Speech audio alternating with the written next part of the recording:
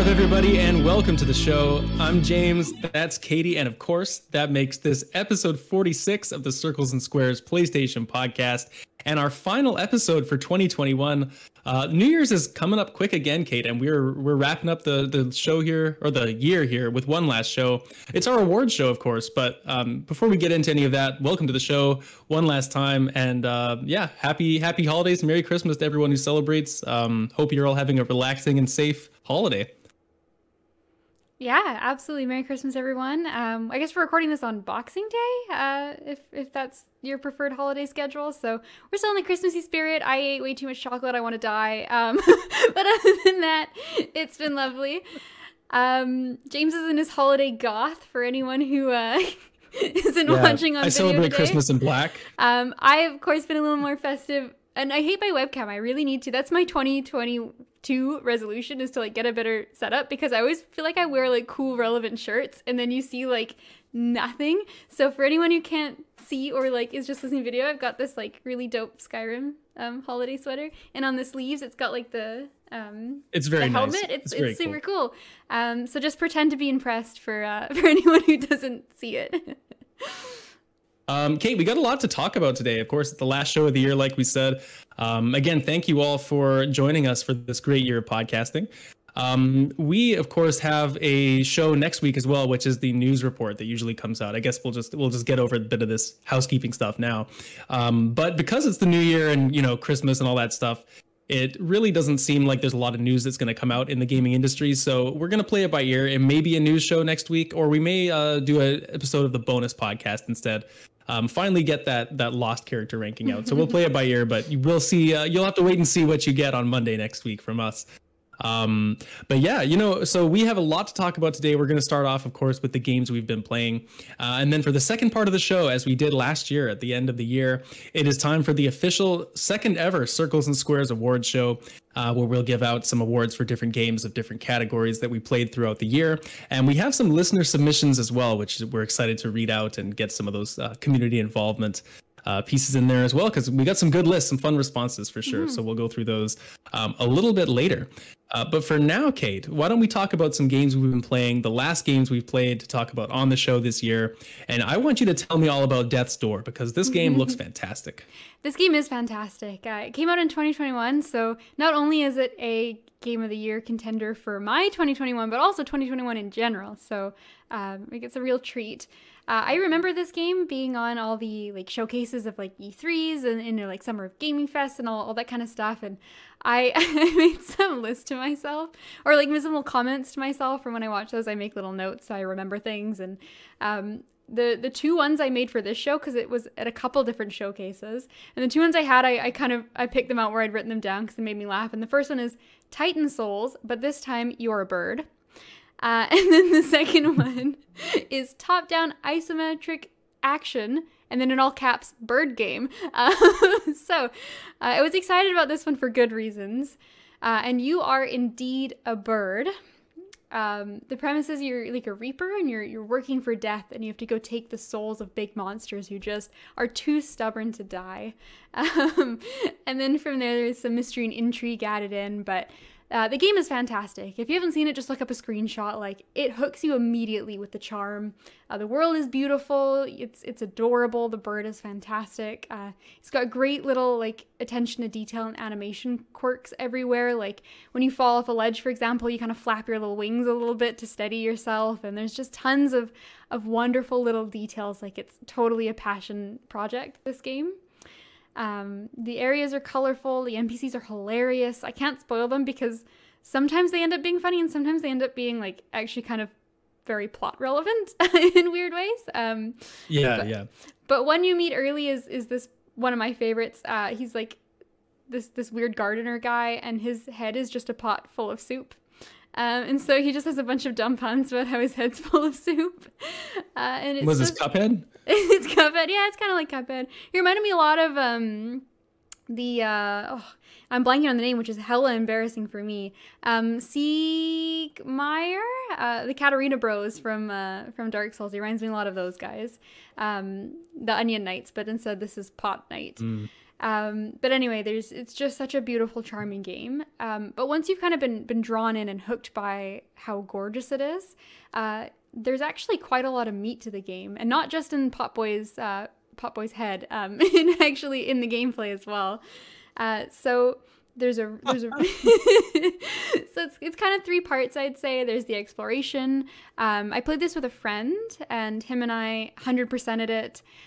We got, the nice title screen. We found every single collectible, every single upgrade, every single little like charm and health thing that we could find. So we did the full gauntlet on this one. So that was really pleasant. The world is just wonderful to explore. And then we've got... Sorry, I'm just moving my cat off my desk. He's not allowed to podcast. Oh, that's okay. So yeah. Welcome to the podcast, Neville. Welcome to the podcast, Neville. If you look in the background, he might be walking around, causing trouble. But anyway, so yeah, exploration, and then we've got the third pillar of the game is the puzzle solving. So I would say it was really satisfying. It never really got to the point where we were stumped. It's more on the simple side, but it was very interactive, and I think it did kind of steadily build on itself at the perfect pace. So even though we were never like really, like solving super complex puzzles, they always felt really satisfying, and they progressed really nicely. And with each kind of tool you got, it kind of altered how the puzzles could get solved. And so I think it wasn't just like, okay, there's this type of puzzle, now there's this next type of puzzle, and it's just different things. They really kind of built on each other nicely with what resources you had available to yourself.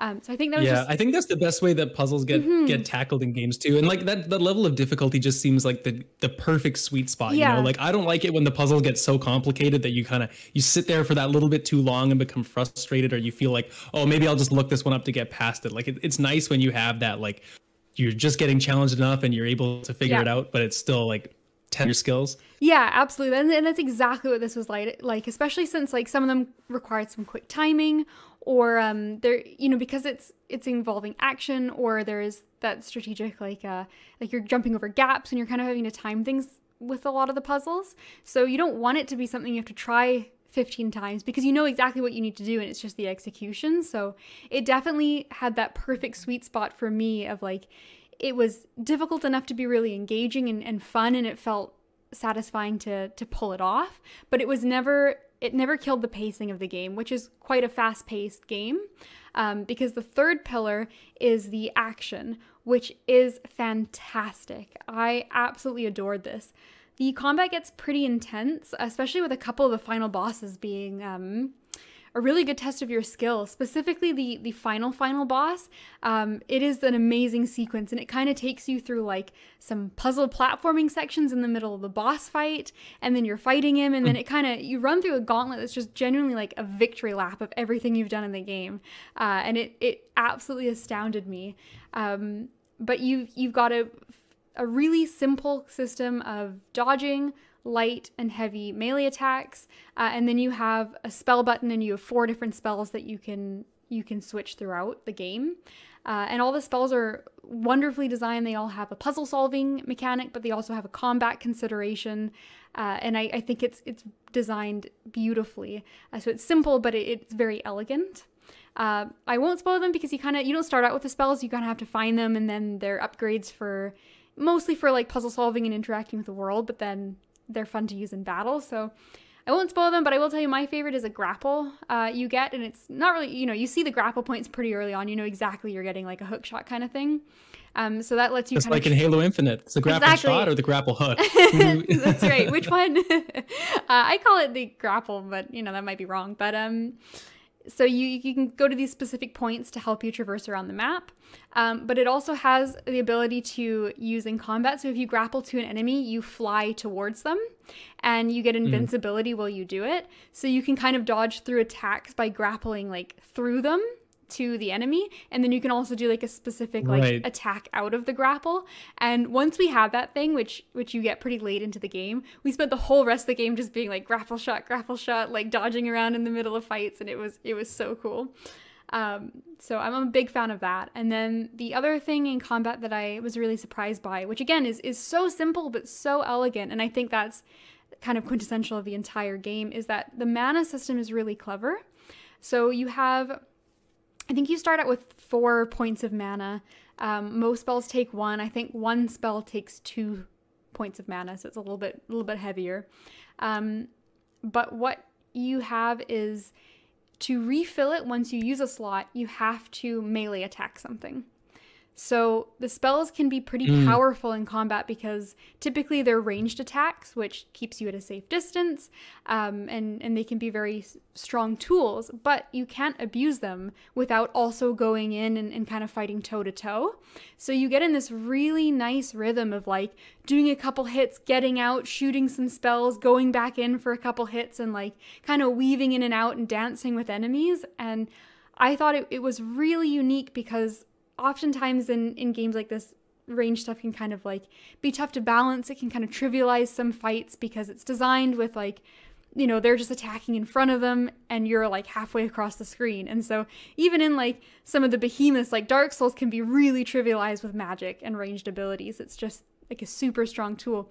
But I liked this idea of kind of like weaving in and out, and the way it's intricate, or that's a tough word to say. It is it is an intricate system of balancing the two, and you're balancing your resource and then you're using it, and it feels so cool to kind of dodge out and then get a good shot and go back in. So that's great, because I know like a lot of games, like you can kind of find those, like you said, those kind of cheese strategies where like, wow, this is really strong, and I'm just going to sit back at a range and like blast these guys away. So it's kind of nice that they make you engage in both types of combat to be able to actually use your skills. Like I think that's really smart. Yeah, it is fantastic. And then it also has some kind of some puzzle solving things to consider as well, because if you need to use a range something, I won't spoil what it is, but if you need to range something to maybe hit a switch across the room, well, you need a point of mana to be able to shoot that.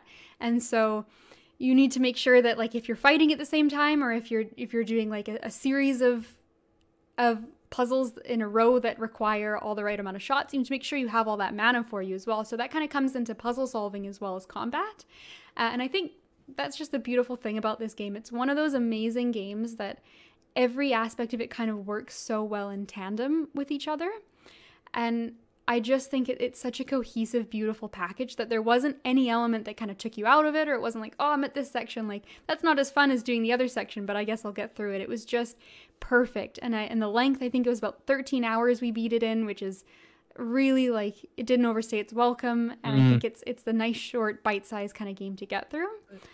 Yeah, I wanted to ask you about that actually too, because I remember we were talking about Death's Door at one point on the show previously, like when it was being shown, and I remember you specifically mentioning that you were put off by the shorter length of it. Like you felt like it may not have been worth it for the you know, minimal gameplay, and I was like, oh, you know, you can't judge a game based on its price, you know, it could be worth it. And so I just want to hopefully get you a bit of crow or something, you know, like, can I earn some points on this one?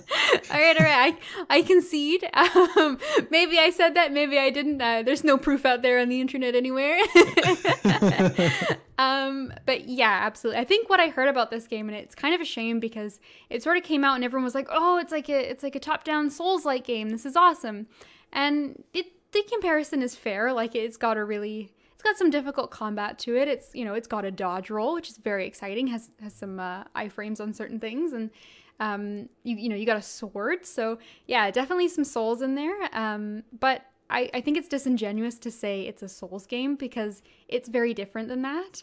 And I think a lot of the negative reviews that happened when the game came out were people going with that expectation and then finding out that like that's not really the case.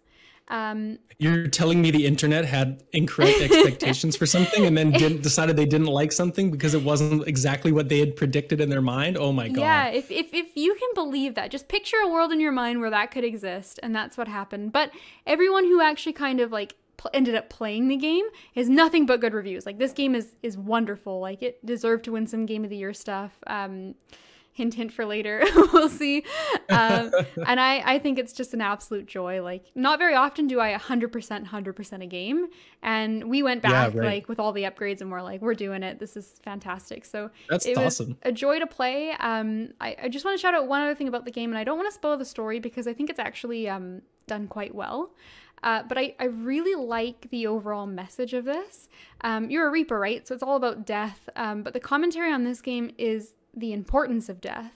and it frames it as a positive thing in the sense of like, this is the potential for how new life grows, and it's like a circle of life kind of thing, and death is like a celebration because it means that like you're moving on, and you've given something, and you've lived this beautiful life, and now in your death there's a seed for something else to grow. And I just think that you don't expect that kind of a really strong commentary in a game that just looks really cute and charming and silly at first. And it balanced a lot of those serious tones, I think, really well with a lot of the lighthearted atmosphere. And I really enjoyed it. Like there's a couple characters that have some dialogue, especially near the end, that's kind of in that vein. And I just think that that's a really nice outlook to have on life. And so not to get too bogged down in the serious, and we don't have to have a whole meta conversation about how great it is to die, but I just think that that's a much more positive and nicer outlook than like how negative it typically is especially in Western North America culture. Yeah. So I think, of course, yeah, it reminds me of when I played Spiritfarer earlier in the year. I feel like there's been some games tackling this kind of like what happens when you die kind of topic, like how does that affect, like what does life mean? What are you trying to accomplish? Like it really takes, that makes me think of that instantly, because that's, I mean, Spiritfarer is a lot more overt with what it's trying to do for sure, but I mean, similar idea. Yeah, I think it's a really good comparison, and I think it's great. Like it kind of hit me well as like an adult that's kind of, I've dealt with that in my life, but I think genuinely it's one of those things where like a young person playing this game who's never really like thought about that before or come into contact with some of these more serious themes, like we take a lot of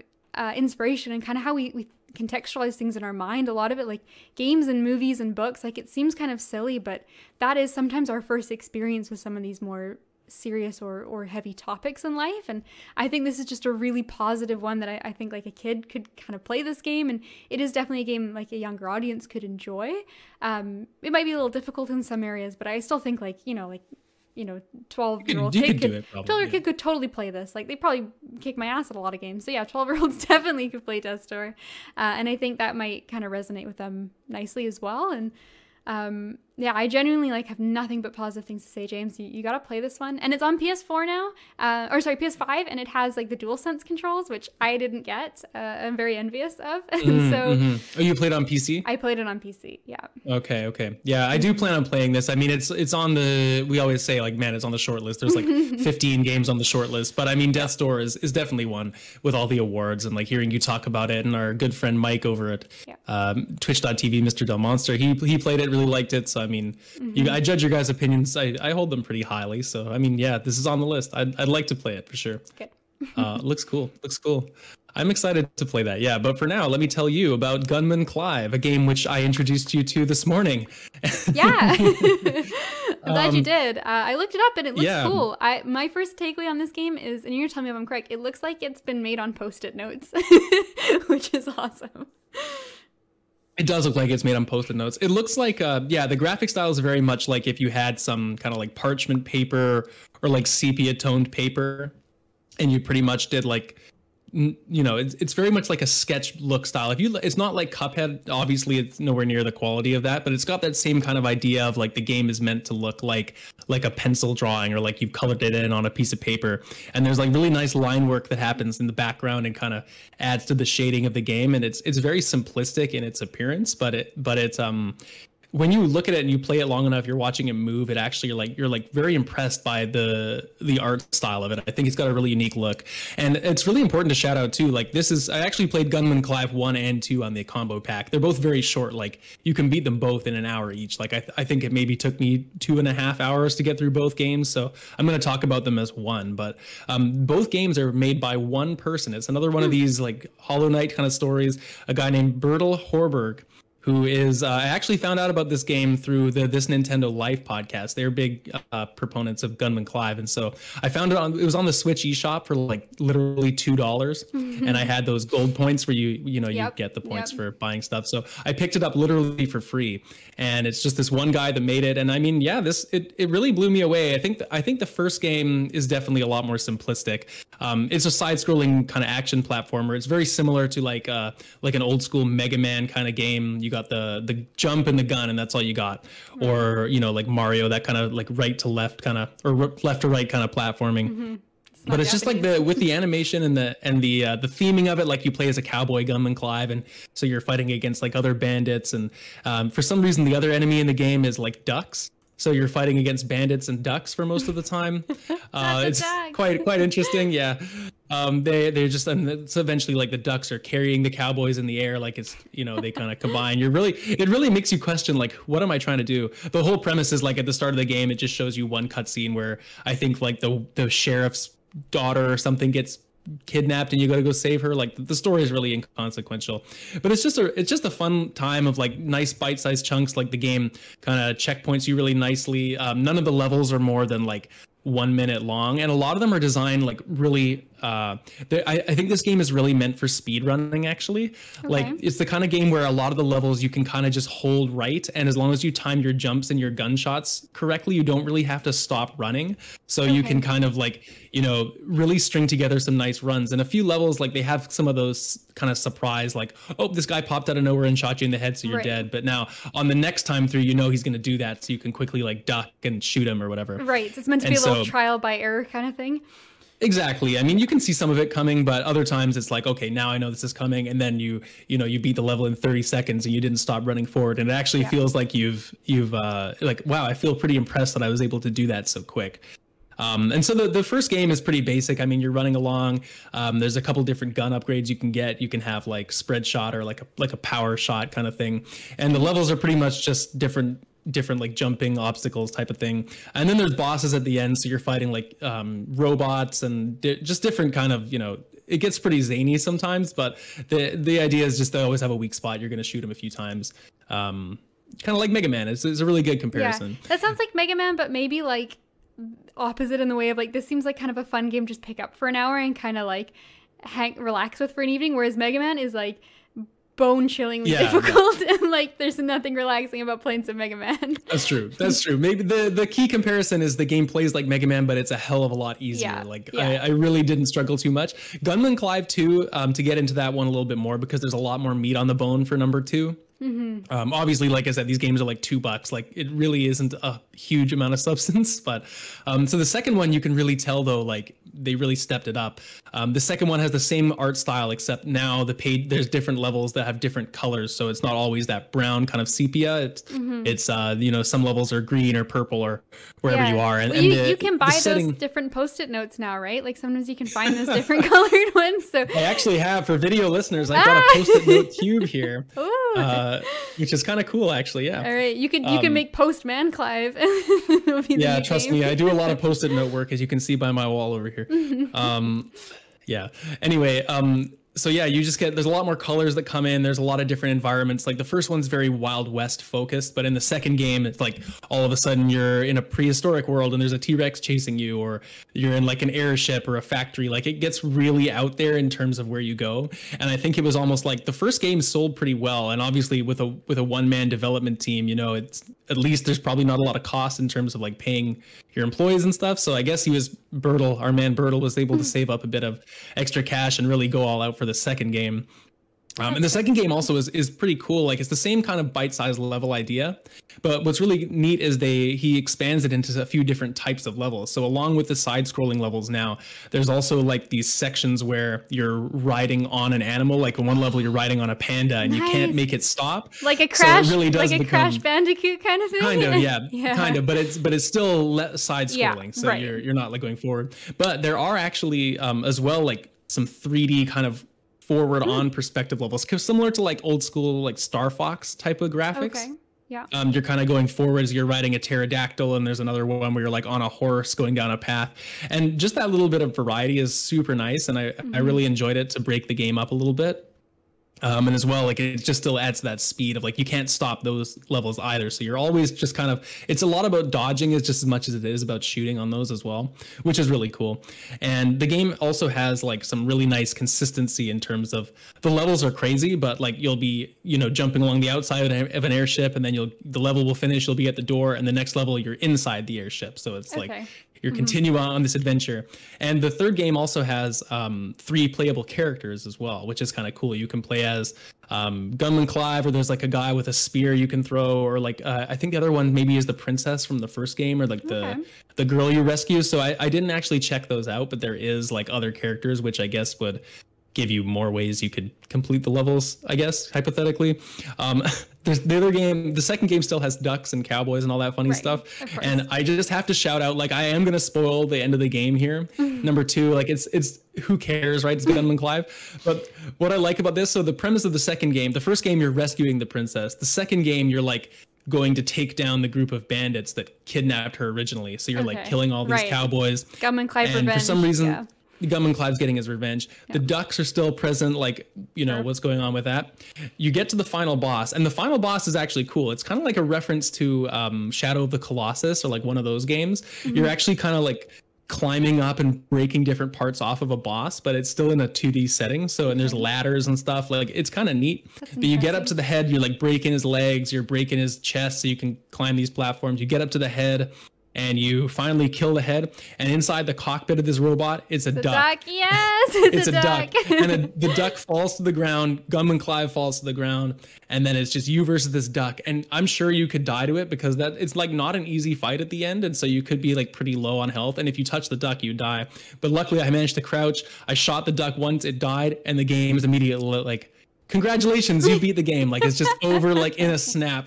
And it's like before you even know what happened, it's just done. And I'm like, awesome. Okay, I guess the ducks were the leaders of the bandit group after all.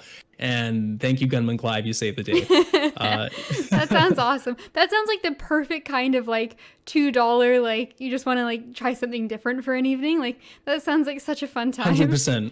That's exactly what I thought, right? I mean, there's been so many sales going on with like Boxing Day and Black Friday and all this stuff, just on the eShop, and I just kind of came by it, and it was on one of those like, you know, 90% off like bargain basement price, and I'm, you know, like, oh, the guys in this Nintendo Life were talking about this, you know. For anyone who hasn't listened, check out their show, by the way. It's one of the heavy inspirations for ours. But anyway, yeah, I'm really glad I played it. If anyone has some extra Nintendo points chilling around, like, I think this was originally on 3DS, so it's not an old game, or it's not a new game by any stretch of the imagination. But for an afternoon, if you got something to do, or like if your family wants to watch a movie that you don't like or something, just buy Gunman Clive on your Switch, and you're gonna have a good time. That is the funniest thing you said, because genuinely, like, since I've lived alone, I have played my Switch so much less frequently, because it was always my go-to, like, person I live with wanted to watch a movie or a show I'm not really into, like, it's Switch time, we can sit on the couch together, and like, I'm gonna run through like some Fire Emblem or whatever the heck it was. Like, yes, I just need someone come over, or I'll go to someone else's house, and like, I'll bring my Switch, Gunman Clive time, like, please put on something shit. You just gotta just poll your friends of who's gonna watch the worst movie or worst TV show in the next 2 weeks, and just, you know, check out who it is, and then that's right, make some plans. That's right. Oh, you're watching some sci-fi space show, like, oh, can I come over? Entertainment tonight, hey? Oh, okay, all right. Oh, I don't have any friends that bad. Come on. Oh man. Okay. Well, I think that's going to do us for the games we've been playing, because we have a big ass awards show to get to. So let's get right into it, Kate. For those of you that were not listening last year, I strongly encourage you to go back. I think it was episode 20 last year. Episode 20. Episode 20 that was our awards show. We like to make the end of every year the Circles and Squares Awards, where we like to give out a bunch of different awards, which Kate will tell you now. Yeah, absolutely. So these are awards from last year. I kind of guess we'll run through them quickly if you want more, you know, something really catchy around, like, why did you give that award? You're going to have to go check out episode 20 where we break it down a little more. But these are our categories for last year. We start out with the most surprising game, which was a game that was either far better, far worse, or far stranger than our initial expectations. And James gave this to our resident mascot, Astro's Playroom. Because I guess we'd just gotten our PS5s. I think we did, yeah. We had just gotten them. We would have just gotten them, yeah. It would have been last fall. Yeah, it would have been last fall. And so I give it to Ghost of Tsushima, which I think we'll see a couple more times in this list. And then moving on, we had our best co-op game, which was the best Jolly Cooperation, either couch or online. And James gave this to Ghost of Tsushima because this would have been right when the multiplayer dropped, which was when we got into Legends. Yeah, right into Legends, which we really both enjoyed, I think. And I gave it to Divinity Original Sin 2, which was my behemoth of 2020. And then we had, so this next category is that we gave it to the funniest game, which is the game that demonstrates the highest level of comedic genius. And so this year we've actually swapped that out for a fun new category that maybe I'll save as a surprise. It's a spoiler, yeah. Or not spoiler, yeah. But you gave it to South Park Fractured But Whole, and I gave it to Danganronpa 2. Shout outs to our favorite fat character on that one, which I can't spoil, but holy shit, that might be the funniest thing that's ever happened in a video game. And then we had our best PS Plus, which is the best offering available on PS Plus that we got throughout the year. You gave it to Hollow Knight, which was 100% the correct answer. And I was so proud of you. I gave it to Erica, which was kind of neat. That like FMV game. I think Erica was a good choice, honestly. Erica was a ton of fun. I think Erica also like encompasses what PS Plus is. Like a cool game that you'd want to play but wouldn't necessarily love to go and buy. Yeah, you know? I agreed. It was one of those ones where like I'm so glad I had it, and it was like a fun evening, but like yeah, I would never have even known it existed otherwise. So that was a blast. And then we move on. We've got our best comfort food game, which is the perfect game to curl up and relax with. And you gave it to, which I think is the quintessential comfort food game, which is Slay the Spire. I think you played it in 2020. I played it earlier and somehow managed to I've played it every year since I've played it the first time. So. I know. It's like an absolute addiction, that game. I think it might be genuinely bad for my health, but it is a good game. And I gave it to Heroes of the Storm, which is kind of a funny pick for that category. But it was just kind of like our go-to like hangout game. So, and then our second last category we had was the best new mechanic. So this is the best new or unique use of a mechanic in game. And you gave it to, I think a really cool answer was your Star Wars Squadrons with the ship controls. Really impressed you. I remember qualifying that by being like, I don't play any of these games, so these very well might not be that unique. But for me, it was like very cool to see that. So yeah. And that's awesome because, again, it's not the list of the year. It's a list of our experience with the year, right? So if we played a game from like the 90s, it still counts. It's on the list. And I gave it, of course, to Demon's Souls with the invasion mechanics, the note system, the shadows, because obviously Demon's Souls being a new game in 2020, it was originally a PS3 game and did a lot of really cool things that From is now known for. So we shouted out that. I think we shouted out as well God of War's camera because like that was fucking cool. And then finally we had our game of the year, which is the game your brain will just not shut up about. And to no one's surprise, James had Persona 5 The Royal.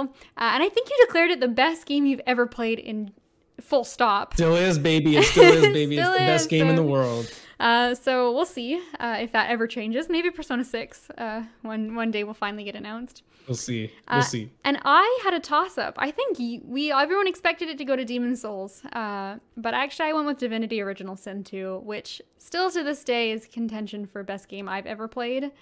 Man. Okay, yeah, I can't go into Divinity. Watch the old episodes. We have a lot to get through. We got a lot to get through. But anyway, yeah, we sent this list out and we had some lovely people reply on Twitter with a couple of their it was great. Game of the year. So maybe read us through it. It was great. Yeah, we had some responses. So we're gonna go through the list here. So they will be figuring out what the new category we put in. So we replaced the funny game this year. Humor in games is just tough, and it's hard to convey that sometimes. So we thought it'd be better to throw in a category which is the best backlot game. So a game we've been meaning to play for a while and finally got around to that we enjoyed. So just some community responses before we get into our own lists. Again, thank you all for everyone that wrote in. We love to hear from everybody. And if you want to get in touch with us in the future for anything, you can get in touch over at CNSPod on Twitter. The links are all below, or you can email us at circlesandsquarespod@gmail.com. Either way is great. We'll get to your submissions and we'll read them out and answer your questions, all that good stuff on the show. But for our list this year, we have a few responses. The first one is from our good friend, again, Mr. Del Monster. And he writes in comfort food game of the year, Rocket League. Surprising game, Genshin Impact. Yeah. Best co-op game, Apex Legends. I think because he plays with you, right? He plays with me, yeah. He plays with me. Best PS Plus game, Final Fantasy VII Remake. Best new mechanic is Mortal Shell. He didn't write what the mechanic in Mortal Shell is, but Might maybe, be the shells. Might be the shells. Probably the shells. Yeah, probably shells. Yeah. Best backlog game is Cuphead. And finally, Mike's game of the year is Hades, with Death Door being a very close second. That is. And it's just it's an important thing to qualify. I think you said it just before, Kate, too, but our lists are not restricted to games that came out this year. It could be anything that you have played this year. So great list. Any things stand out for you there? I mean, that's a money list. I'm very excited for Mortal Shell. That was the PS Plus for this month. I haven't gotten around to starting it yet, but I'm very excited about it. So I'm glad to see it getting some shout outs here. And of course, Hades being game of the year, totally deserved. Death's Door, very close second. If I was Mike, I think I'd do it the same way, but I'm glad he shouted out both of those amazing indie games. And Mike, I totally agree with you for Rocket League being comfort food. I wasn't my answer for this year, but man, shout out to that. Our next submission was from our good friend Nick at Loud Thumbs, or at least I assume it's Nick, posting under the Loud Thumbs Twitter account. But for comfort food, he wrote down Halo. Yeah, that's definitely which again Nick. makes me think it's Nick. Yeah, definitely Nick. Most surprising game, It Takes Two, as well as the best co-op game being It Takes Two. He has best PS Plus game being Kings of Amalur. Best new mechanic is the grapple shot in Halo. Make sure to say the grapple shot, not the grapple hook. Best backlog game is Shadow of War. And favorite game of the year, he said he can't spoil, but please check out the Loud Thumbs Game of the Year show in 2022. So we will do that. Thanks for the list, Nick. And I agree. I've been very blown away with It Takes Two, but I won't say any more on that because it may show up in my Game of the Year lists in a few minutes. We have one more submission of the full list by my good friend Klein over on Twitter as well. He submitted best comfort food game, Halo Infinite, same as Nick. Most surprising game, Death's Door. Best co-op game, It Takes Two. Best PS Plus game, Final Fantasy VII. Remake, I'm assuming, not the original. Best new mechanics is the Portals and Splitgate. And the best backlog game, Breath of the Wild. So yeah, Breath of the Wild, a good call for a backlog game. Hey, Kate, we have not really talked about that too much aside from when you played.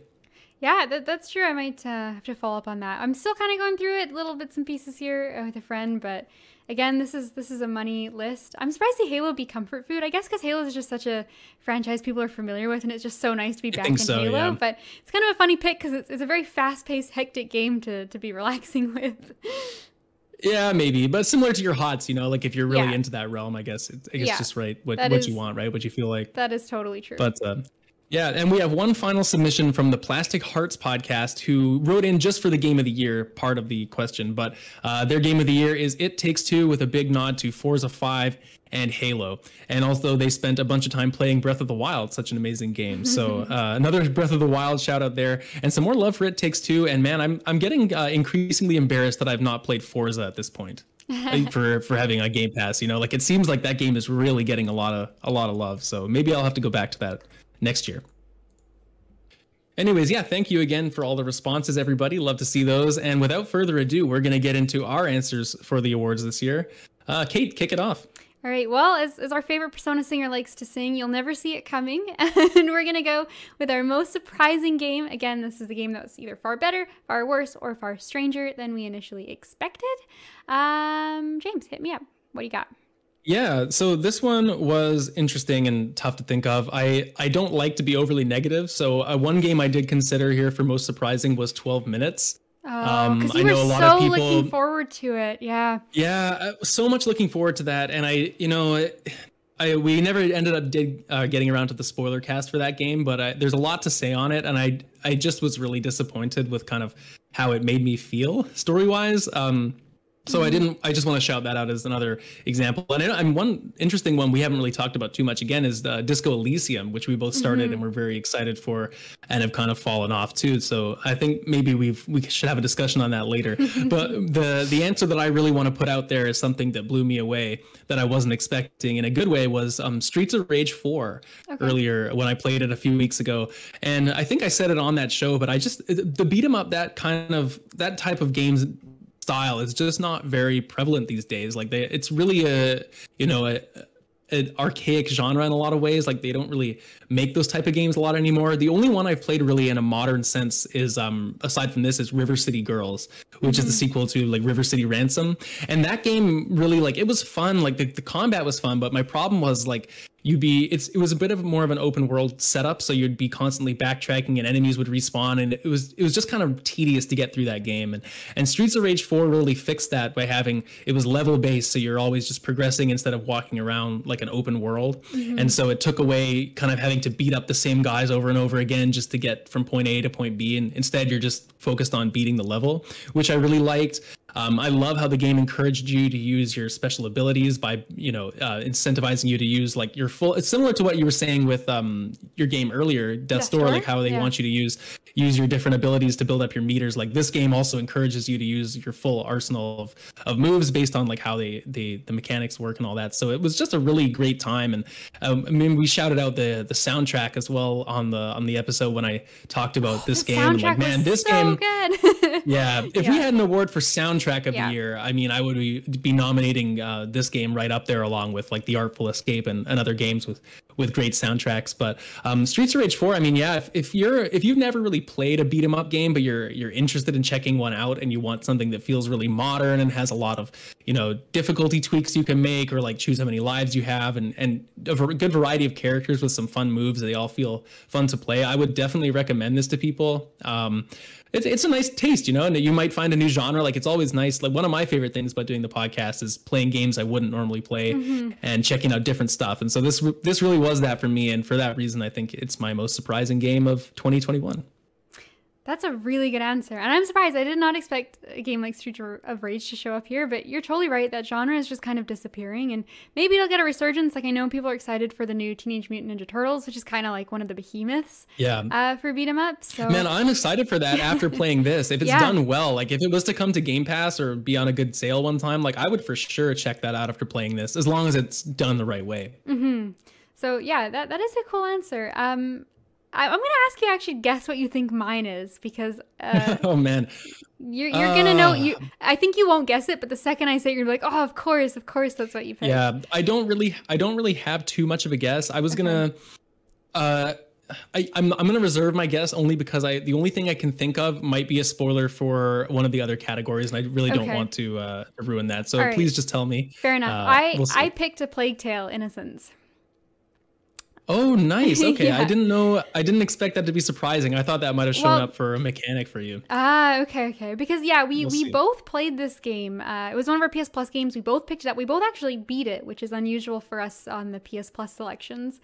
And, we both kind of we weren't super impressed starting out. I think we both had a lot of like criticisms of the game, and we kind of had a bit of, some reservations when we were first playing, but I was thinking about it the other day, and especially once we saw the announcement of 2 at the Jeff Game Awards, and I am so excited Jeff Game Awards. At the Jeff Game Awards, the official Jeff Game Awards TM. And he showed us off Plague Tale 2, and oh my god, like I am so excited for that game, and it just made me even realize like how much I care about the characters in A Plague Tale, like how much I fell in love with like Amicia and Hugo, and they just really struck an emotional chord with me. And the game is not perfect. It's got some janky bits. It could use a little bit of polishing here and there, but the more I played that game, the more I came to absolutely fall in love with it. And I think it has a lot going for it. The story, the writing is amazing. The world is phenomenal. It's dark. They didn't shy away from showing how the decaying of the world, the abundance of death. Like, there are scenes in that game where you're kind of walking through corpse piles, and like they will stick with me. I've never seen another game tackle it in that kind of like visceral, like real way. And the more I played that game and the more I thought about it afterwards, it just kept going higher and higher on my list of games that like now I recommend this to everybody. I think it's absolutely like a masterpiece. And it's just kind of funny because when I first started playing, I was like, oh, I don't know if I'm gonna love this. Like, it's okay, the gameplay's a little janky, and it's just it shocked me, especially afterwards, just thinking about how much this game actually like emotionally meant to me and like how much it stuck with me. And so I think if anyone hasn't played Plague Tale, or like if you played the first hour and you're like, I'm not sure how fun this is going to be, like stick with it. It is so incredibly worth it. And I'm so glad that we played it for the show, because I probably wouldn't have finished it or beaten it otherwise, but there was always that like you know, that hook of like, well, what's going to happen next? Like, what's going to happen with Hugo? And like, it kept me going and kept me rolling on it. And also because we were playing it together, and our friend Nick over at Loud Thumbs was playing it too. And, you know, we were all kind of chatting about it. And so that community aspect helped as well. And like, it's genuinely like one of the best games. I didn't pick it for my game of the year, but it is genuinely like up there in terms of like in contention. And oh man, it's so good. Wow. I'm glad you liked it that much. Yeah. I know like we won't get into it now, like you're definitely hotter on it than me, but one thing I think we can both agree on is that the game definitely has like an upward trajectory. Like it gets a lot better as you get into it than when it starts out. And so I think that's for sure. Yeah, that's a good answer. I'm so glad you enjoyed that game that much. And Me too. very excited. The sequel looks great, but especially for you. The sequel looks great. Yeah, that's awesome. So we didn't play this game co-op, but kind of because we played it at the same time. But our next award is our best co-op game for the best jolly cooperation, either couch or online. And I'm going to take this one first because I think these might actually work nice sequentially. I have a very good guess. I have a feeling they will. I have a feeling they will because I started A Way Out, and I haven't spoke about it on the show yet because I'm assuming I'm almost done. I haven't actually beaten it yet. I think we played about 3 hours in one sitting, and we've escaped long ago. You're getting and there. We're on to other things now. So I think one more session. Playing with my best friend, actually, the guy we played Death's Door with. So we're kind of, you know, running through some. We always have a game going, and it's awesome. And we played A Way Out, and I know this game's a little bit older now, and I know It Takes Two is the new hotness that kind of builds on everything that this game did. But A Way Out is still so worth playing in 2021. It is so cool what Joseph Fares, you know, how his mind works and how he put this game together, where you've got both sides of the screen, you got your own camera, and sometimes you're working together, and sometimes you're doing completely different things, but you'll see the other person in the background, whatever they're doing. Like the initial shot is so awesome where I'm playing as the guy who's been in prison for a little bit. And I forget their names now. I forget their names. And Matthias is playing the guy who just got into prison. So while he's like getting off the bus and going in and getting like checked in and, you know, getting a shower in his nice new outfit, I'm, you know, hanging out with my buddies. Well, not really buddies. He's kind of doesn't really have any friends, but he's hanging out with the people outside, and I'm in the yard and, you know, like working out a little bit. But I'm watching Matthias like come in and doing all his stuff, and he's looking up at me, and I'm like doing stupid things up against the fence. And like it is a really, really well told story. It really makes you work together.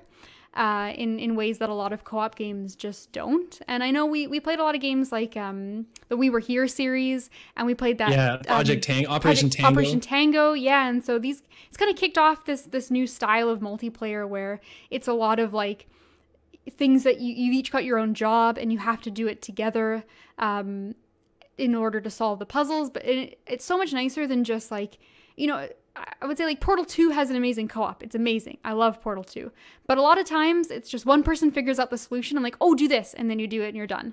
Whereas in games like this, like you really are working in tandem, but it's not ever up to one person to kind of pull the weight of the party. And so I love it. Yeah. And the other thing this game's got going for it is it's kind of got a serious story, but it's also goofy as hell, and we weren't expecting that. But the amount of times that, like, you know, at one point we got to play that band section, and then we did like the horseshoe challenge, and actually like counts like who's winning, all these silly little like games that you do as you go along. And I just think that's such a fun thing to get stupidly competitive over, and it just adds so much to the game. So yeah, absolutely. It Takes Two is where you start, and then, you know, you've played that with your friend. Okay, it was really fun. That was 6 hours. You need something new. James, what are we playing next? Well, you said It Takes Two, and I think you meant A Way Out, but I will tell you what It Takes Two, because that is my co-op game. I just want to quickly back up, though, before I get into it. Another one to shout out along with those other co-op games we played, because you and I have done a lot of co-op this year. We also played the original Gears of War, which I almost put as my answer for this. We had a lot of fun with that. But I think what puts It Takes Two and for you A Way Out above Gears of War is similar to like when one person can kind of figure out the puzzle in one of those puzzle based ones. In Gears of War, it's like you are working together, but really you're just trying to kill guys as much as you can. And it's not really like, you don't get that teamwork aspect in a lot of the way you do. Like, sure, there's some times where you split up and it is helpful that like you're killing guys that you can see on my path and all that. But most of the time you're just kind of shooting together, and it could just be an NPC. But shout out to Gears of War. That was a lot of fun. Yeah, good call. But yeah, It Takes Two has a lot of a Way Out DNA in it, obviously being from Joseph as well. But I mean, just what you were saying about how there's that level of like you're working together, but there's also the competitiveness. Like there's those types of mini games in It Takes Two as well. You can play like, what is it, whack-a-mole, where like one person goes in the box and you are the mole and you're choosing which holes to pop out of, and the other person has a hammer and you're trying to like see who can like avoid or hit the most. Like it's just so stuff like that they break up the levels. One thing I think It Takes Two actually does not do as well as A Way Out is A Way Out has like those one person cutscenes where like, the one person's entering the jail and you can kind of fuck around in the background or like just do your own thing. And that doesn't happen quite so much in It Takes Two. Like the cutscenes are more centralized and like you're both watching them together. But what you said about the mechanics and stuff is so bang on. Like It Takes Two was just such a good time in terms of the way that it makes you work together and actually overcome things together. Like there's so many different mechanics you get. Obviously, I didn't talk about them all before, but one of the best examples I think is like one of you gets the ability to shoot like nails or something into a wall, and the other person's literally a hammer, and you can like swing on the nails with a little like nail remover on the back of the hammer. So one person's like shooting nails into a wall to make a path, and the other person's like swinging and platforming up the wall, and like that's just so integral for both people to be on their game. And there's even boss fights where you're asymmetrically. There's one where it's like a bullet hell. Like I was outside just trying to dodge this spaceship and like stay alive, and then Ash, who I played it with, she was inside and she was like in the ship and like trying to take it apart from the inside, and we were both doing completely different things, but it was that teamwork aspect. And then there's also a ton of different puzzles which are platforming and based on you working together. It was just a great time, and I think that the secret sauce that Hazelight and Joseph's able to put into these games of like couch co-op being so special in a time where everything is just online co-op and you're on Discord and stuff, it can't be understated, especially since these games like they have to be played with two people. And sure, you can do them online, but it's something about sitting on the couch together is super special. It Takes Two, I just want to also shout out for being such an easy game to pick up and play. Like obviously I play a lot of games being on the podcast, but my partner Ash, she doesn't play very many games at all, and so she was a bit intimidated to come in and play with me. But the game does such a good job of having an amazing camera like that. I don't know if I've ever seen a third-person platformer have such an amazing camera where you pretty much don't even have to touch it if you don't want to. Like it will show you where you need to go for the most part. And just that ability to make it easier for players who could struggle with like the two-stick kind of setup, it was fantastic. And I would recommend it to anybody. Not personally my game of the year. I didn't vote it for that, but man, co-op game, it takes the cake like with a bullet, like easily. It Takes Two. It Takes Two. Oh, I'm so excited. That was my one snipe. I thought maybe you had it for Game of the Year as well. So now I'm reevaluating what I got to assume here. But I got time. I'm gonna think about it because we got a couple other good categories to go through. We'll go through one of my personal favorites on here that we do is the best PS Plus game, and this is the best offering available on PS Plus. And I think last year we picked like games we actually played, and so that's why you got Hollow Knight and I didn't, is because I hadn't. Obviously Hollow Knight's one of my favorite games of all time, but I didn't play it in 2020 and I didn't play it for our PS Plus. So I think we've got a little bit of that restriction going on. I don't know about that this year for me. I forgot. I've absolutely lied. I just said something that was completely fake. It's okay. So, James, 30 seconds. Fix your answer and go. Okay. Oh man, I'm not going to fix it. I'm just going to go for it. Look, we didn't put this restriction on, but I just want another opportunity to shout out here. Yeah. Final Fantasy VII Remake was on PS Plus this year.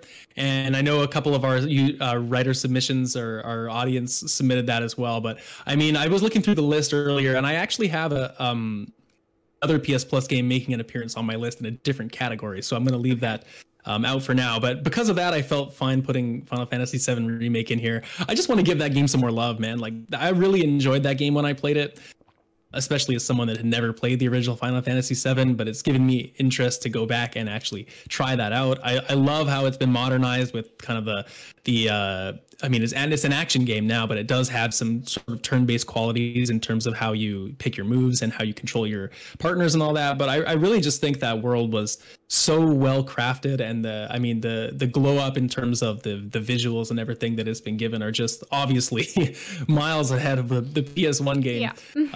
But I think that specifically what really drew me towards that game, and I won't spoil it here, obviously, but just the way that they kind of ended and how they set up for what this kind of series is going to be in terms of the future iterations of this. Obviously isn't the full story of Final Fantasy VII, but I'm really interested to see where that goes in terms of any of the changes they made.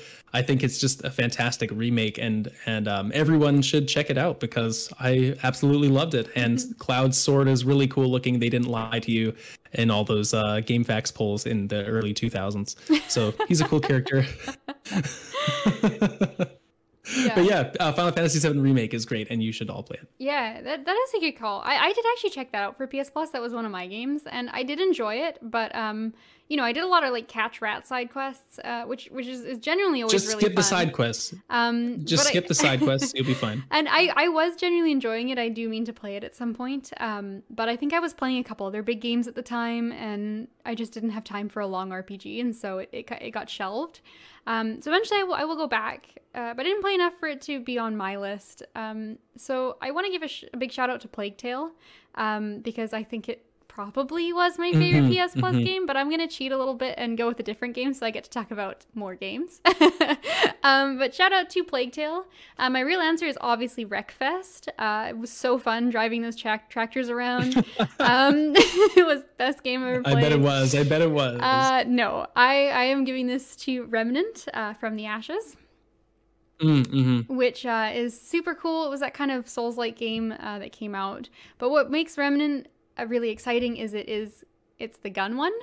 So it's Souls but with guns, and that's totally reductive because that's not at all what it's like. But it does have the dodge roll. It does have the, pick up loot and your souls. When you die, you go back and restart the level. But what's neat about this one is everything is generated. So it's procedurally generated when you go into the dungeons, which is really an interesting take. It's not a proper roguelike, but it does have that kind of randomization. And what else is cool is that each time you fight a boss, there's like a set number of bosses it can be in that arena, and you get one out of random.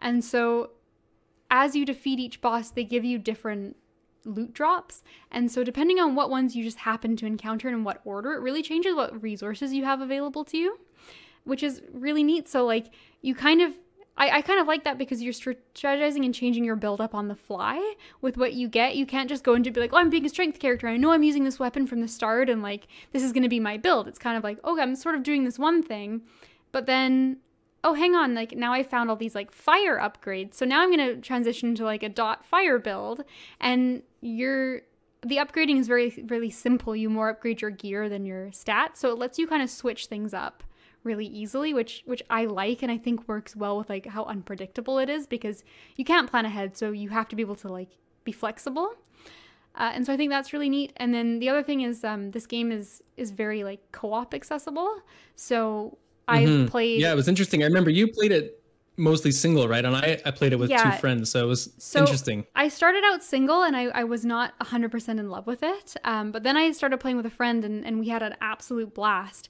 and kind of going through each of our worlds, and so seeing like what kind of different stuff we ran into in his game versus running into in my game, and how those two things changed. And then so you make some cool like story decisions, and there's a lot of like fun little secrets to find, and I think it's just a really neat world as well. And I think this game, it's easy to overlook. I think it's kind of visually, it doesn't really like show you too much. Like it's kind of a lot of like desolate gray areas, like kind of post-apocalyptic. It looks like Gears of War. Yeah, it's kind of post-apocalyptic. There's a lot of running around in the overworld with like, broken buildings and crumbling environments. And I think that it's a little bit, it doesn't really show itself off fantastically in the first hour or two. But some of the fights get really cool. There's a lot of neat enemy types. There are other areas that are exciting to go around and explore. There's some cool loot drops. The swampy area is pretty cool. The swamp area is pretty cool, and it doesn't even poison you. It's amazing. They made a Souls game, and this poison swamp, it doesn't poison you. I don't know what's going on. It's not a true Souls game.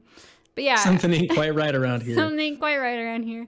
But yeah, this game is like such a big sleeper hit, I think.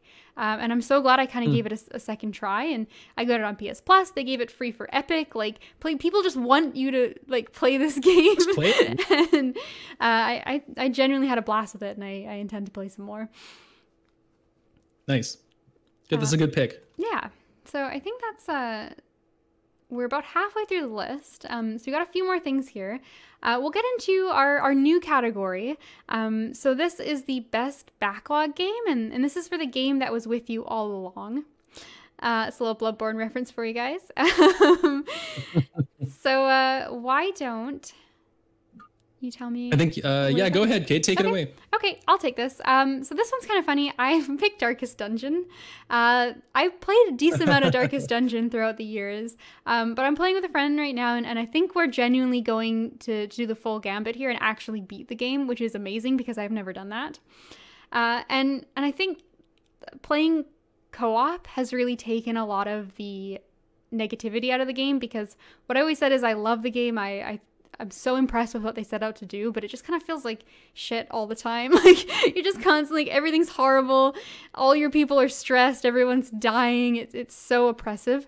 But playing it together, like, we've kind of spent more time sort of like role-playing and making up stories for our characters and just kind of joking around and making it a little bit more of a lighthearted atmosphere, which I think this game really benefits from. And so now we've got just like a whole list of hilarious characters. Like, we got a guy named Chauncey, and that's just the name he came with, and so we've like made up a story for Chauncey, and like all these stupid guys. We've got like two of the same characters. We had an Abomination, and like he just got a couple like really good like crits with his vomit attacks. So now it's Vomit Man, and then there's like a second Abomination, and he doesn't get to vomit because he's not Vomit Man. And like, we've just been making up all sorts of like fun kind of like stories for these characters, and then at the same time just really going through and kind of getting to be a little bit more tactical with some of the choices. And we even had a single character die. Like, we are doing incredibly well. Very well done. Nice. This is an absolute banger of a run, and I'm having such a fun time with it. And so I'm so glad it was kind of inspired by 2, and wanting to kind of beat the story, so that when I did get around to 2, like I think there's a lot of implications for the ending of 1 being important for 2, and it's just such a cool story, and the Lovecraft setting is one of my absolute favorites, that I think it's just an absolute crime I never beat this game. And so I'm so proud of myself that I'm playing it again. I'm gonna beat it. There is also a character in 1 that's like, there's a couple characters that are like named main characters, I guess, and the other ones are just characters you get. And one of them shows up in 2, and the other one does not.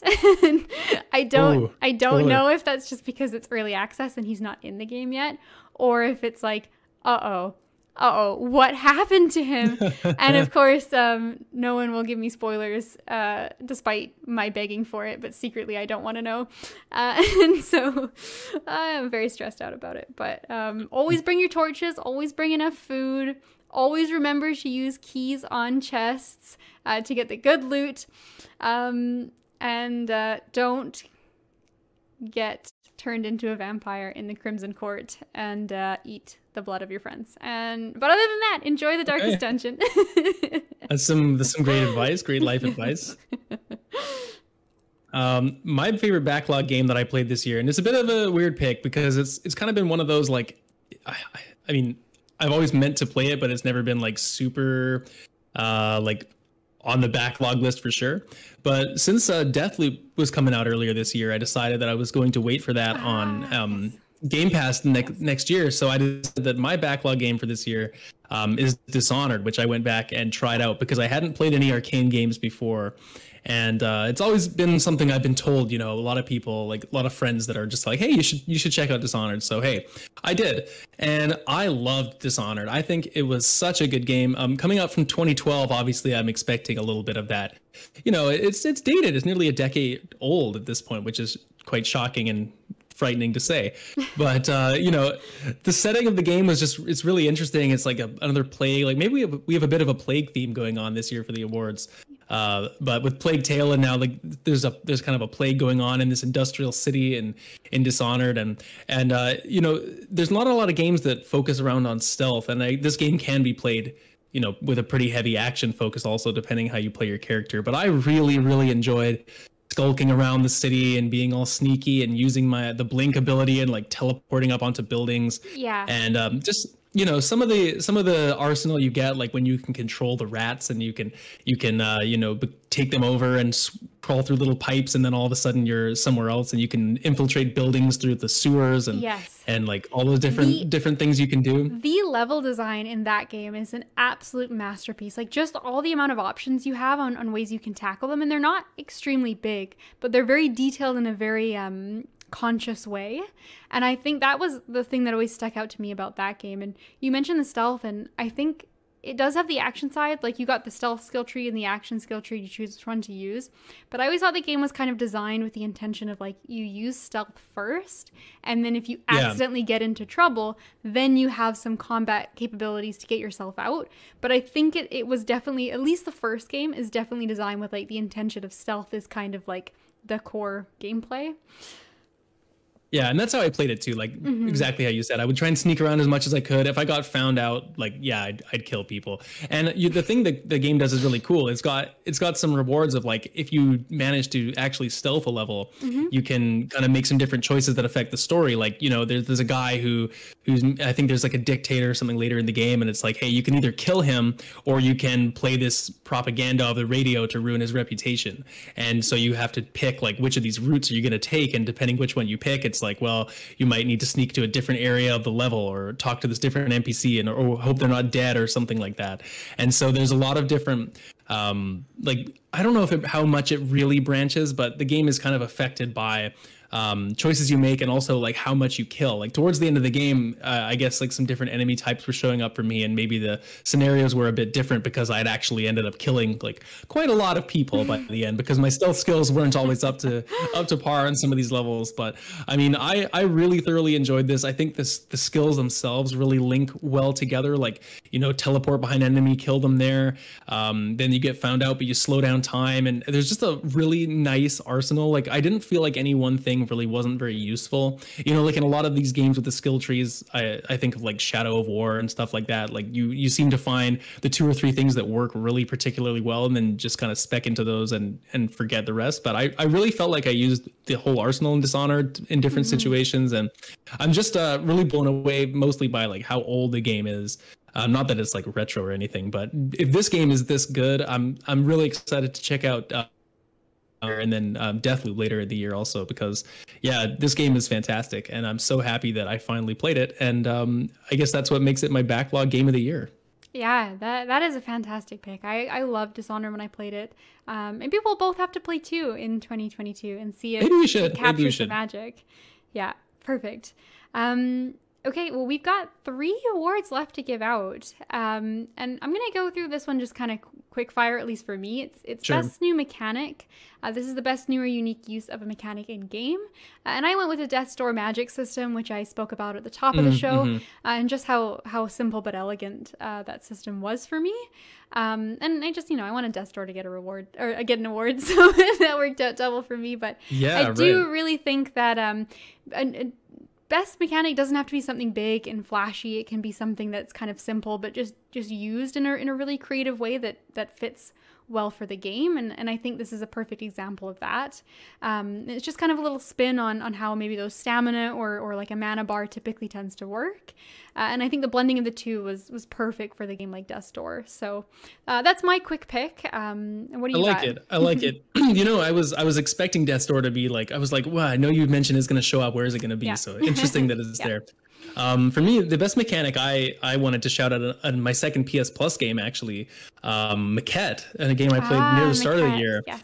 Which was that puzzle game. And I think that game is very underrated. I don't know what it is, and maybe puzzle games just don't tend to get a lot of hype unless it's Portal or something, but Maquette was a very fascinating game. It had this really unique way you would solve. I don't know, I guess it's kind of similar to that other game Superliminal, where you're augmenting the size of different objects. But Maquette is really neat. Like you've got a diorama of this building in front of you, and you'll place like a block on it. But then when you look over to your side, you're actually standing by like a full-size version of that building, and because you put the block on the diorama, that block is now full size but beside you, and there's like these increasing levels, kind of like those Russian stacking dolls of like Yeah.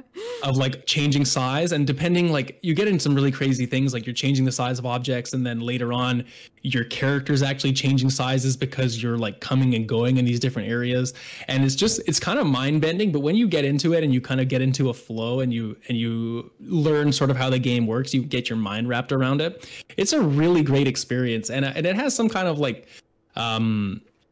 it's got some storytelling in it. Like there is like some dialogue that happens, and also the soundtrack as well. Like I feel like I bring up a lot of soundtracks all the time, but this game has like real acoustic music in it with like vocalization and stuff. Like it's done really well. Not overly long, and some of the puzzles, admittedly, I did have to look up guides and stuff, but that's the game itself, like is built all around this mechanic of like augmenting the size of objects and things, and I just thought it was so unique compared to a lot of other stuff. And I would love to see a sequel or like more games take this on, because it's just that interesting level of puzzle design for me, which is better than just like unlocking doors and keys and stuff. Like the way you have to actually be thinking about these things. It's almost like you need to get like a whiteboard out and like write down like your steps, because there's just so much you got to do. But I really thoroughly enjoyed Maquette. And it was a great game earlier this year. That's awesome. I'm excited to play that one. I think you had it for PS Plus, and I can't remember what I played. But it's actually downloaded on my PS5, and I've got that and Superliminal sitting together. So I love I should check out Superliminal. Those perspective puzzle games are just so clever. And I always think, like, as cool as it is to play, like, I can't imagine how interesting that is to actually design one of those games. Like, the creativity that goes behind it is incredible. And I didn't write this down, but you've reminded me that I played Dark, which was that other perspective puzzle game where you're kind of, like, flipping, like, you walk up to the wall and then you, like, flip perspective, and now the wall is the floor and you're walking that way instead. And, like, just changing perspective, and how well they created a puzzle game around that. So I want to shout that out as well, because you reminded me. Puzzle games are so cool and innovative, and they really deserve more love.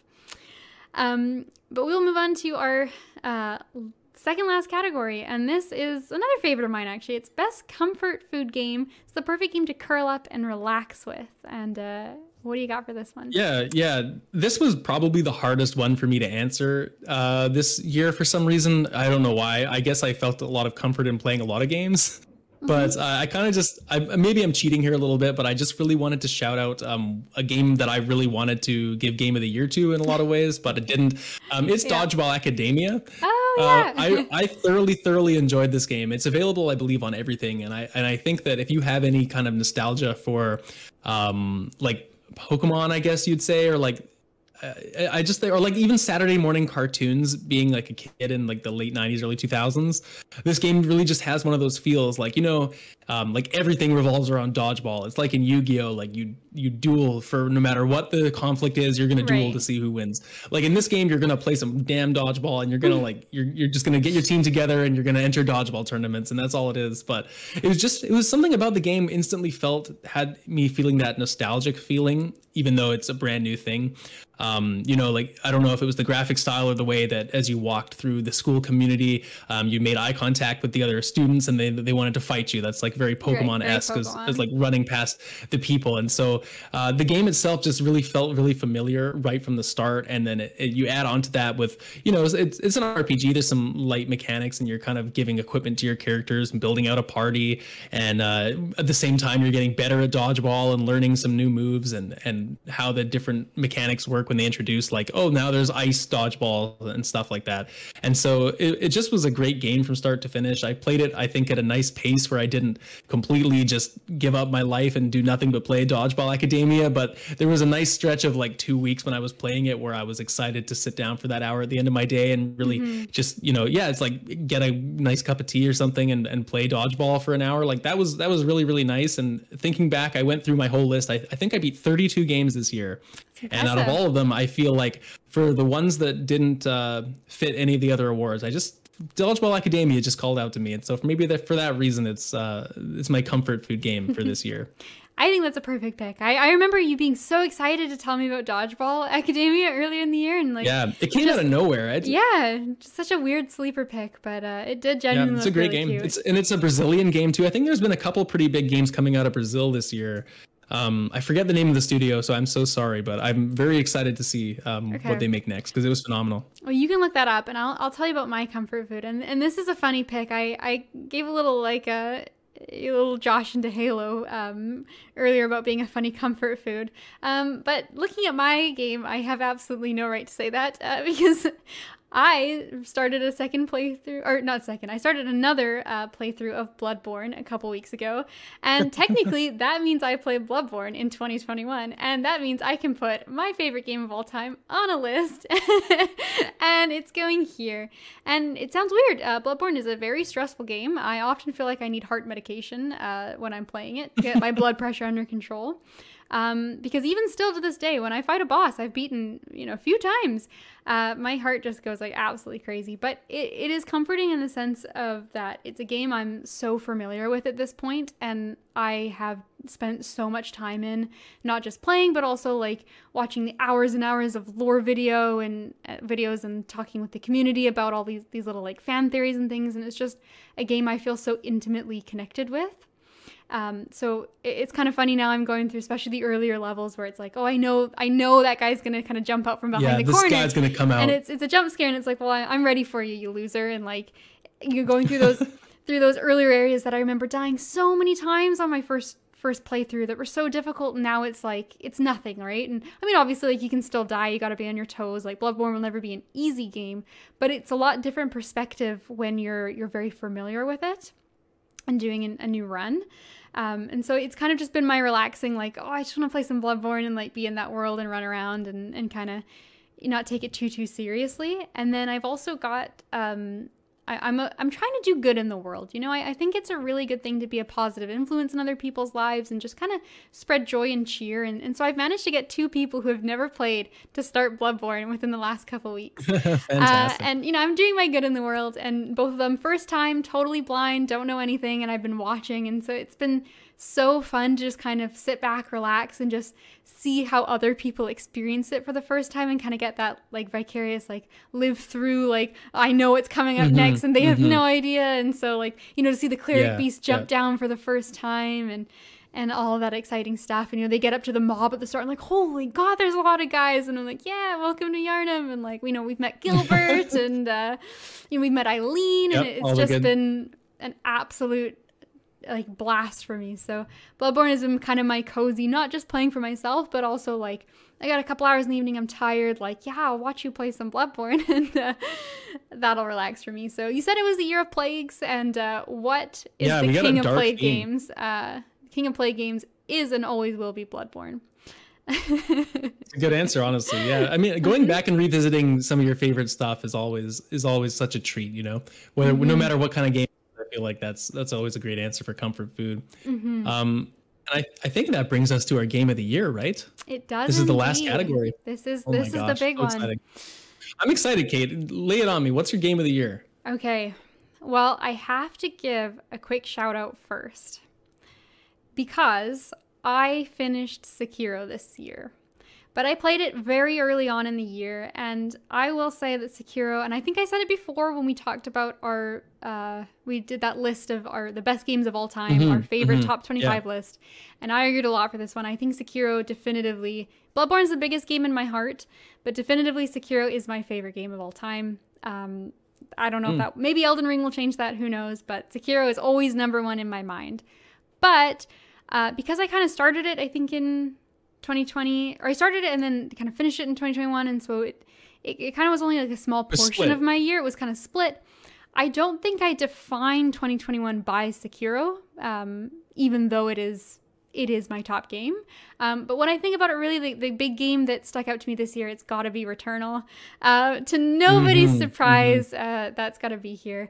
And I've spoken about it a lot on the show, so I won't go into too much detail here, but Returnal was a game that absolutely surprised me. It could be in half of these categories easily. But I picked this one up kind of on a whim. Our buddy Josh from the Loud Thumbs was going off about how great this game was, and he mentioned something about a really good dodge roll. And he just kind of got my brain thinking like, hang on, this could be really neat. I'm not it's not the kind of thing I'd normally pick. It's very sci-fi. It's very like, it's a shooter. It's not normally what I would go for, but I picked up Returnal. It just ticked all these boxes for me. It's got some bullet hell aspects. It's got an amazing, like, kind of Souls-like. The dodge is fantastic. It's roguelike, where you're kind of constantly getting upgrades and getting new access to guns, and the levels are amazing. Like, the amount of environmental detail and storytelling in this game is phenomenal. Like, I was so hooked on trying to figure out what the hell was going on, like what kind of planet she'd gotten into, like what's happening with this cycle where you keep being reborn into crashing on this planet over and over and over again, and what that's doing to the main character's psyche. And then it brings up all these things from her past and how those are relevant, and it just kind of culminates in this amazing fragmented way of storytelling that absolutely blew me away. And on top of that, the gameplay is phenomenal. Like, this is Housemarque's first big AAA game, and I think Sony even bought them after this. They're like, yeah, that was fucking good. Please do more of this, and for good reason. But it was just one of those games where it comes along, and I find, especially even as I get older and I play more and more games, and why I always kind of gravitate towards FromSoft, and Bloodborne was such a big game for me at the time, is I find that I kind of get tired of games from time to time, and I think I end up doing, I enjoy them and they're fun, but they don't hit me in a way of like the same way you play games when you're a kid and like, this is the coolest thing I've ever seen, and like, you're blown away, and there's kind of a little bit of fatigue that comes along with so many games just being so similar. And that's not to say that they're bad games, but they kind of feel a little familiar in a lot of ways. And Returnal came along, and just everything I thought I was going to happen in the game, and every direction I thought it was going to take, and every gun I got, every boss I fought was just so surprising. And I constantly was on the edge of my seat all game because I didn't know what was going to happen. I'd never played anything quite like Returnal. And doing some research afterwards, I don't think there is anything quite like Returnal. Like, bullet hells are usually like 2D, like side scrollers, or like they're top down, and they always go in that kind of format. But this is like a fully 3D like world you've got to be dodging around in. Enemies might be behind you. They're all over the place. Like, it's very overwhelming to begin with, but it has that action game where it slowly just starts to get slower and slower as you play, and then now you're seeing all the information you'd see instead of just being overwhelmed. And I cannot tout this game enough. If Demon's Souls was the reason I bought my PS5, Returnal is the reason to own a PS5. And damn, what a statement. It's a big game.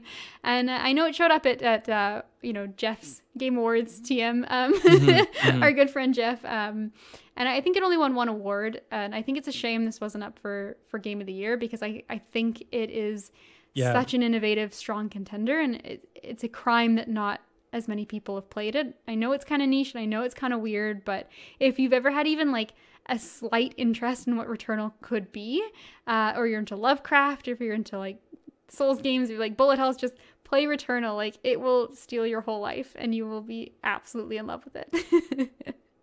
I think that's a great pick, and yeah, I'm surprised it wasn't in Game of the Year too. And I think that there's like this idea that this year hasn't had a lot of great games, but honestly, it's like I think there's been a lot of great games. It's just that there's a lot of great games that appeal to different people, and so there's not like that one standout type of thing. That's a great pick though, and as much as I need to play Death's Door, as we said earlier, I really need to get on Returnal and check that one out. Oh my God, so much to play, Kate, so much to play. Great pick. Okay, my Game of the Year, my turn. Okay, so I just want to shout out first two smaller games. Artful Escape is something I played earlier actually quite recently. I really, really, really love that game. It might be one of my favorite stories ever in a video game. I mentioned how it reminds me of one of my favorite books, The Alchemist, and kind of like finding your own personal journey and like what you want to find in your life. And I really like that. But the gameplay itself just is very very basic, very minimal, and I just couldn't quite award it to that, even though I love the story and the message. And the other one, Inscription, is another small game which I recently started. I've just not played enough to name it Game of the Year. That's just ridiculous, but I think this game seems very special so far, and I cannot wait to finish that and talk about it later on the show. Hopefully, once you've played it too, and we can chat about that. I know you bugged me to play it. I think that was the game you're like, I won't tell you anything because I want to spoil it, but it's a Katie game, so go get it. And I am so excited. It's fantastic. But really, like the biggest shout out I want to give, which a game that didn't win my game of the year, is Ratchet and Clank. Especially since we are a PlayStation podcast. I loved Ratchet and Clank earlier this year. I think it was, you know, a perfect distillation of that franchise. I think that they added a lot that obviously showed off the PS5. You know, it was a great game, but at the end of the day, I just think that it was more similar to the previous Ratchet and Clank games than my game of the year, which is Metroid Dread, was Metroid to Dread. its previous iteration. That was my second guess for you. I thought Bug Snacks, but then I thought if it's not Bug Snacks, it's gonna be Metroid Dread. Yeah, Bug Snacks. Yeah. This one really came down to the wire between Ratchet and Metroid for me. It changed a couple times, but at the end of the day, something's just yelling at me. You know, you got to pick Metroid. Yep. I think for a couple reasons. Number one is like it's just been so long since we've had a Metroid game, and I know it's been a while for Ratchet and Clank too. But I mean, Metroid Fusion came out in like 2003, so that's been a long time. So I mean, Dread was just fantastic, and we're going back now. We mentioned the Plague, now we're on to sci-fi, and so you had Returnal, Metroid, same thing. Like I love the world they put together for this game. Every area has such a unique kind of vibe to it. I mean, some of them could be, I guess you could say, better than others, but I love the different varieties, the way the enemies all have their different, different things you run into in different environments. I love how just that Metroidvania style of like, I think the game has a fantastic map system. I love the way that you always feel like you know where you can go to explore when you find, you know, oh, there's this door here. I need to remember that when I get, you know, a new missile or an upgrade, this is here. But you always have an idea also at the same time of where you need to go, that whether it's the map itself showing you or whether it's some kind of environmental clue of like something that's leading you in the right direction. You just always seem to know where you need to go next, and exploration's an option if you choose. Yeah, I agree. I've started playing it recently and I'm not too far, but I had the exact same thing. The map looks huge and overwhelming, and it's a pretty big game, but it's always, you seem to get power-ups exactly when you need them, and then you seem to kind of get, you know, you'll go into a little subsection where you get the power up, and then it'll kind of like pop you back into the main area right where you need to use it. And so there's a really nice flow of getting stuff, and there's that kind of like, oh, I don't really know. You always seem to get something right when you're kind of running out of places to go that then opens up the next area for you. And it's just, it kind of seems to perfectly work in that like sequence, and there's definitely, I'm sure, a lot of like, you know, places you can go back and use these other upgrades, and like there's definitely the optional exploration areas, but I think it does that perfect balance, at least early on, of being that like, okay, I'm kind of starting to feel like I'm maybe getting a little bit lost, and like, oh god, here I go this way, and then like, oh, it opened up stuff, and then like, okay, now I'm feeling lost again, and then it repeats. So I think it's very carefully crafted with that in mind, and it's awesome because it's easy to feel like you're just finding everything yourself and you're just so smart and clever. But I think the game is secretly doing a lot of heavy lifting for you. I think it is too. And by no means is it like, you know, very difficult to find some of these things. There is a lot of hidden stuff, and there are some very difficult challenges in the game, but it does such a good job, like you say, of drip feeding you. Like just when you're about to need that next dopamine hit, it's like, oh, I found a new gun upgrade, or I found a new suit or something. Like you're always getting something new. And, you know, there's a lot of really fun boss fights in the game as well. I know, so there's some contention on like if they're too difficult, and some of them are quite challenging, but for me it was fun to learn those kind of puzzles. I don't know if it's the style of game. Like for me, I like the 2D kind of style. Like for me, it's fun to learn like those type of patterns and whatnot. There's a lot of cool stuff too. Like later on when you beat the game, you could look up, there's actually a way to like instantly kill one of the bosses if you've found a certain item first. If you sort of went off the path and you have something else, you can actually just pretty much skip one of the bosses. There's a lot of cool stuff like that, and like sequence breaking and whatnot in Metroid always. But and the thing that makes this game just stand out so much, and one of the reasons that I had it so tied so contentiously with Ratchet, is because I think both games are they just feel so slick. The controls just couldn't be better. You know, Samus moves around, she moves on a dime. The jump in Metroid, I think, has this perfect level of floatiness to where you have the height for a lot of what you need, but it's not like a really crazy kind of floaty jump. Little details in the lighting, especially in the save rooms when you walk into those for the first time, and the lights on her suit are kind of reflecting off the floor, and it just looks really nice. I think, I mean, the game, like the controls and the visuals are just so snappy, and you need that level of precision for a lot of the challenges that the game asks of you later on. And then the final thing is just, I think the Emmys are such a great addition to Metroid. You know, they break up the traditional kind of exploration areas with these self-contained sort of Emmy rooms, and you're sort of figuring out these stealth puzzles and how you're going to get around.